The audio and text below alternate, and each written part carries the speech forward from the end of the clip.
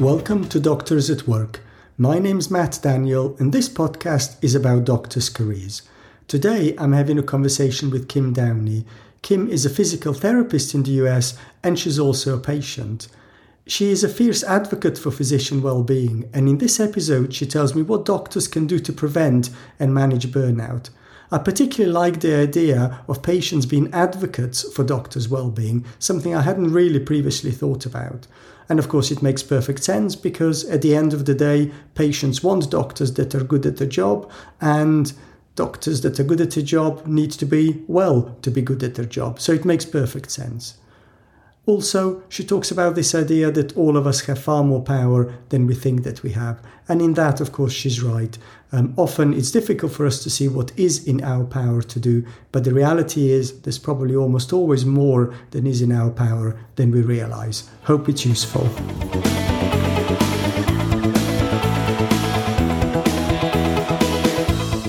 Welcome, Kim. Tell me about yourself. Hi, Matt. It's nice to meet you. I'm a physical therapist, and I've had cancer 3 times in the past few years. And I've had a lot of experiences running the gamut from wonderful to not so much. And recently, physician well-being has become my life's purpose. Okay. Thank you. And why does physician well-being matter? Well, to me personally, I have seen the results of burnout personally for myself being a physical therapist, and then the toll it takes on physicians because I've had a lot of doctor appointments in the last few years, and I was concerned about my doctors, and I just feel that it's very important for the physicians to be able to be engaged to provide good quality of care to their patients, and we have to take care of the doctors so they can take care of us. Okay. So I like that. So there's a kind of a two-way traffic there that, you know, of course, we all know that it's important for doctors, physicians to be well and to be healthy, but actually that in turn means that they then provide really high quality patient care because they are well and healthy. Because if you're burnt out, you don't provide that good quality care. Exactly. And I know that you worked in healthcare settings, so you know an awful lot, and you've observed, you know, you're not the physician, so you've observed kind of a little bit, not quite from the outside, but also not quite from the inside, and you've seen the other side as a patient. And from your perspective, what would you say are the common reasons that burnout happens? Well, I know for myself, which I can relate, and it seems to be the things that I hear from physicians as well, is loss of autonomy and frustrations with electronic medical record, and also moral injury. And I believe that's different from burnout, and I feel like I understand the difference between the two as well. Can you tell me a little bit more about loss of autonomy and moral injury? Sure. So when I was working in my last a couple jobs ago, that was during the period that we switched to the EMR, and that's when I feel like things changed and got worse. And there was a time when I would walk into work and I would be able to say how long, when I evaluated a patient, how long their session should be and how long I estimated that need therapy. So one day I walked in and my schedule was already made for me with like how long I should see each patient. And I was like, wait a minute, you don't tell me how long I'm going to see the patients, I tell you, right? But that wasn't the way it was anymore. And sadly, it also related to insurance. So if you had somebody that was around my age that was on Medicaid and had a knee replacement, you were only allowed to see them for 30 minutes. But you could have a woman in her like 70s, 80s, or 90s with COPD on oxygen, and they were put on your schedule for an hour and 15 minutes because they had good insurance. And so so I could see as far as now that it's the same thing with the doctors, that they don't have control over their own schedule. And it's very frustrating. Yeah. Okay. I mean, what do you think are the solutions? Well, some some doctors are having success going to like direct primary care or concierge, medicine, where the patients are paying them directly. And they seem to be very happy doing that. So that could be part of the solution. But for patients that are complicated, such as myself, that can't be the full answer, because I could never afford to pay all those doctors, because now I have a medical oncologist, a radiation oncologist, a surgical oncologist, a gynecologist, an endocrinologist, a nephrologist. And so you can't, that's just, that's the short list, right? And so I think there just needs to be, drastic changes in the healthcare system, but also I would know that you would say that even like universal healthcare, because some people think in America, well, we should be going to universal healthcare, but then you all struggle in similar ways where your patients might be waiting for a year or so, right? And we have some people might think we should be modeling our system after Canada, but then sometimes you have people from Canada coming to America so they don't have to wait 2 years for a hip replacement. Mm-hmm. Yeah, it's no system's perfect. Yeah.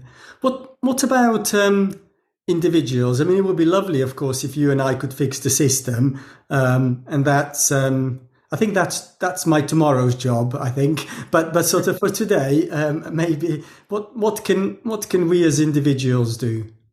Well, I'm actually trying to figure that out myself, as one person. So also I want to support physicians. So I'm trying to figure out how locally, if you're not working within the healthcare system, how can you support your local physicians? So a couple of things I'm thinking about doing is we have a local cancer center.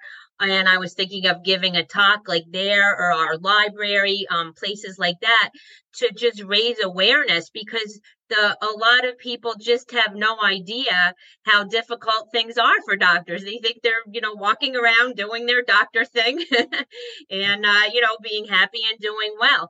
And they just really don't have any understanding. So I think if you can raise community awareness, because a lot of, patients are upset when they show up and, their doctor's looking at the computer and they don't understand that even after they go home, the time they're spending reviewing lab work, and that they have to answer all the portal messages and still do the, more charting and things like that there isn't an understanding. So I think if you raise awareness, then if you got a groundswell of community support for physicians, and you let then the hospital system knows that the patients care, that might make a little bit of a difference. So, and if I could find something that I can actually do that makes it help. And I've also been a big advocate of writing doctor's thank you notes, and I started during my own after my own procedures and everything.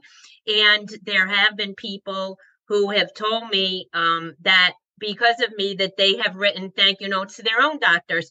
And I know sometimes and even not doctors, there's been other healthcare professionals that have written a thank you note, and one told me it like made her whole month, so it really can make a difference. So even those little things to just raise awareness about.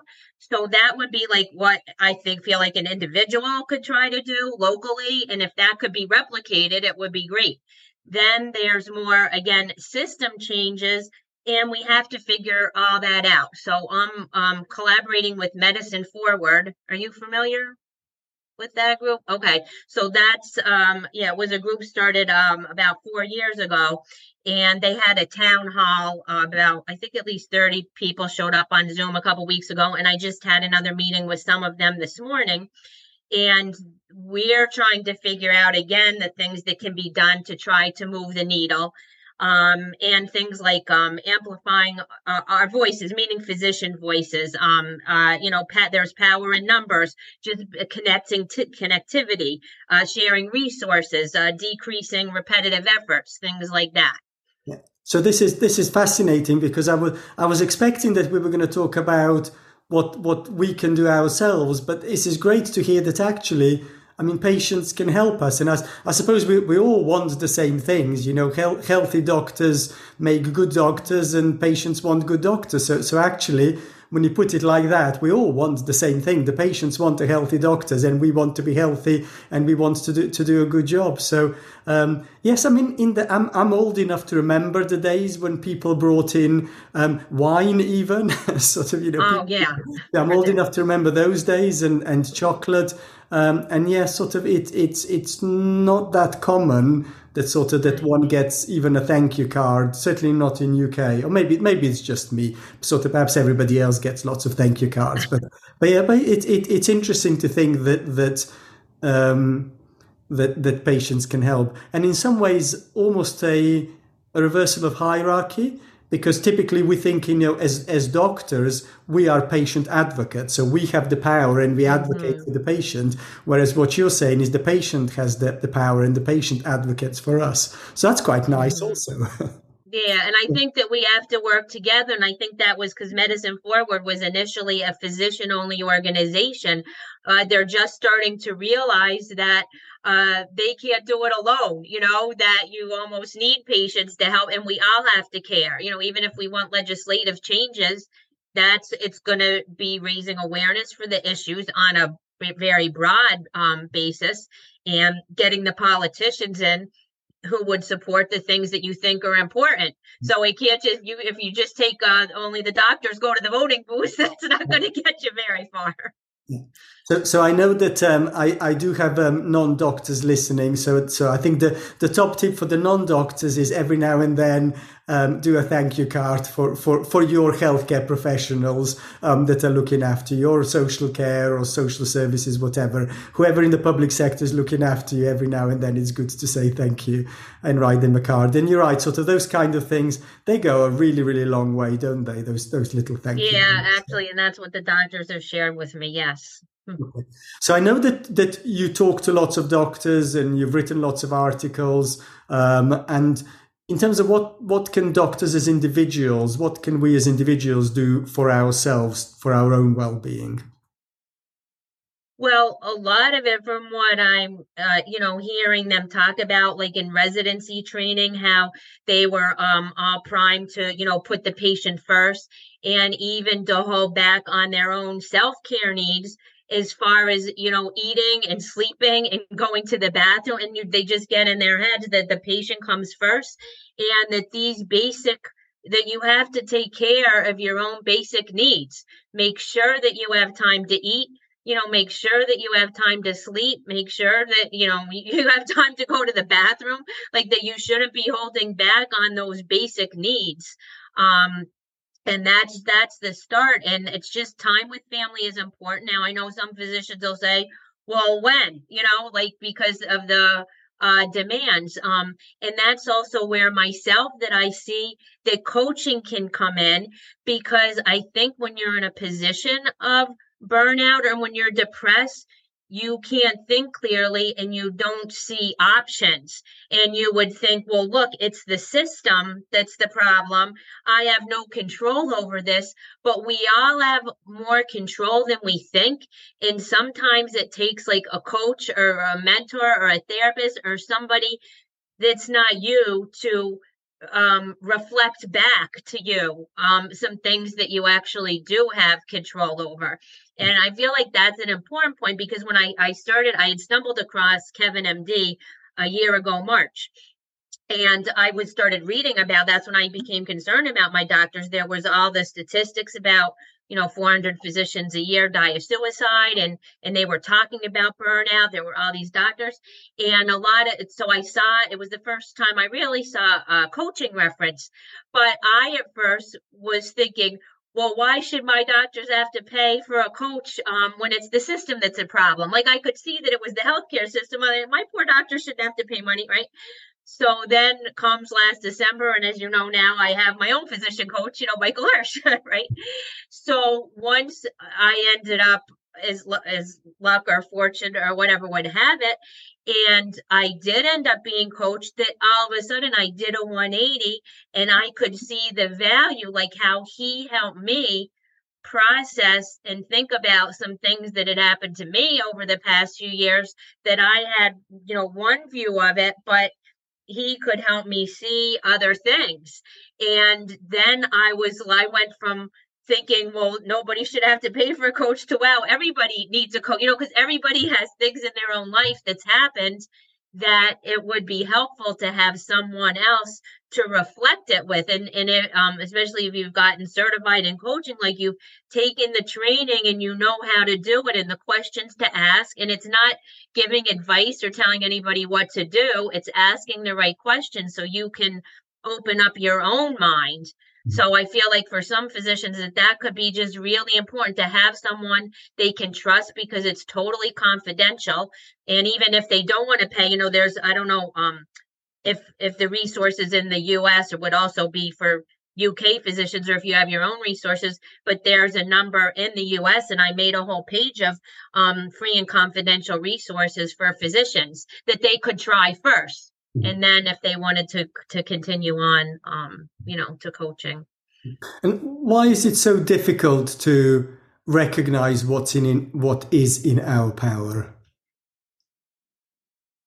Well, I think that people just get stuck in the day to day, because I think of my doctors, if you walk in and you're expected to see patients, every 15 minutes, and then you have to do all the lab work and you have all the administrative tasks, and you think all this has to be done, and you would think, as far as I think sometimes it comes down to setting boundaries, and you might not think that you have power to set any boundaries, that some of these things are expected and demanded of you, but everyone personally can set their own boundaries to some degree.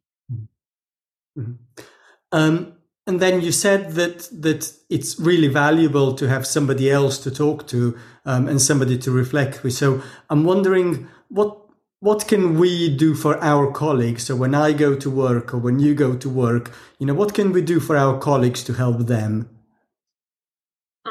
Well, hopefully be a good listener. And I know our local healthcare system during the pandemic started something called PACT. I believe it's for like peer associate care teams. And they were training clinicians to check in on each other. So they trained some people to become almost like trained listeners. And interestingly enough, it hadn't quite made its way up much to physicians, though it was very helpful with other clinicians. So whether the physicians thought, I don't have time for that doesn't apply to me, but it absolutely does. So just caring and saying, like, because when you say, oh, hi, how are you, right, or how are you doing, or something like that, right, everybody thinks they're supposed to just say, oh, I'm fine. But sometimes I know, even for myself, like when I was going through my health struggles, and you'd see somebody in the grocery store parking lot, like from church, and they'd say, oh, how are you? And I'd say, fine. And every so often somebody would say, no, how are you really? And that just opened it up, because sometimes, like, I wasn't in the best place. And when they said that, then you knew that they were engaged and had the time and interest to listen, and they really did care. So even asking a second time or in a different way can really make a difference. So it's giving people permission to talk and making it clear that we're open for a discussion, that we do care, that we are there to listen, and giving people permission to actually talk and to offload. Yeah, no, I like that. Okay. And then my final question, what would be your top tips for doctors at work? Okay, so as you know, you were part of that article, the Kevin MD article, Reigniting After Burnout: 3 Physician Stories. And I just love that. I thought the three of you did a wonderful job. And you did that article also with Sue McClellan-Tolbert and with Michael Hirsch. So I thought it would be helpful if I shared their takeaways, because they are also physicians and coaches as well. So Sue McClellan-Tolbert's takeaways, she said, for those interested in coaching or becoming a coach, immerse yourself in the space, embrace vulnerability, learn, trust, network, step out of your comfort zone, and always remember your innate wholeness, creativity, and resourcefulness. And Michael Hirsch said, never stop learning, evolving, or challenging the stories you tell yourself about yourself. His favorite self-inquiry is that even true? You'd be astounded by what you can learn about yourself through this simple question. And another takeaway is if you don't do something different, nothing will change. That's wonderful. Thank you very much, Kim. You're welcome.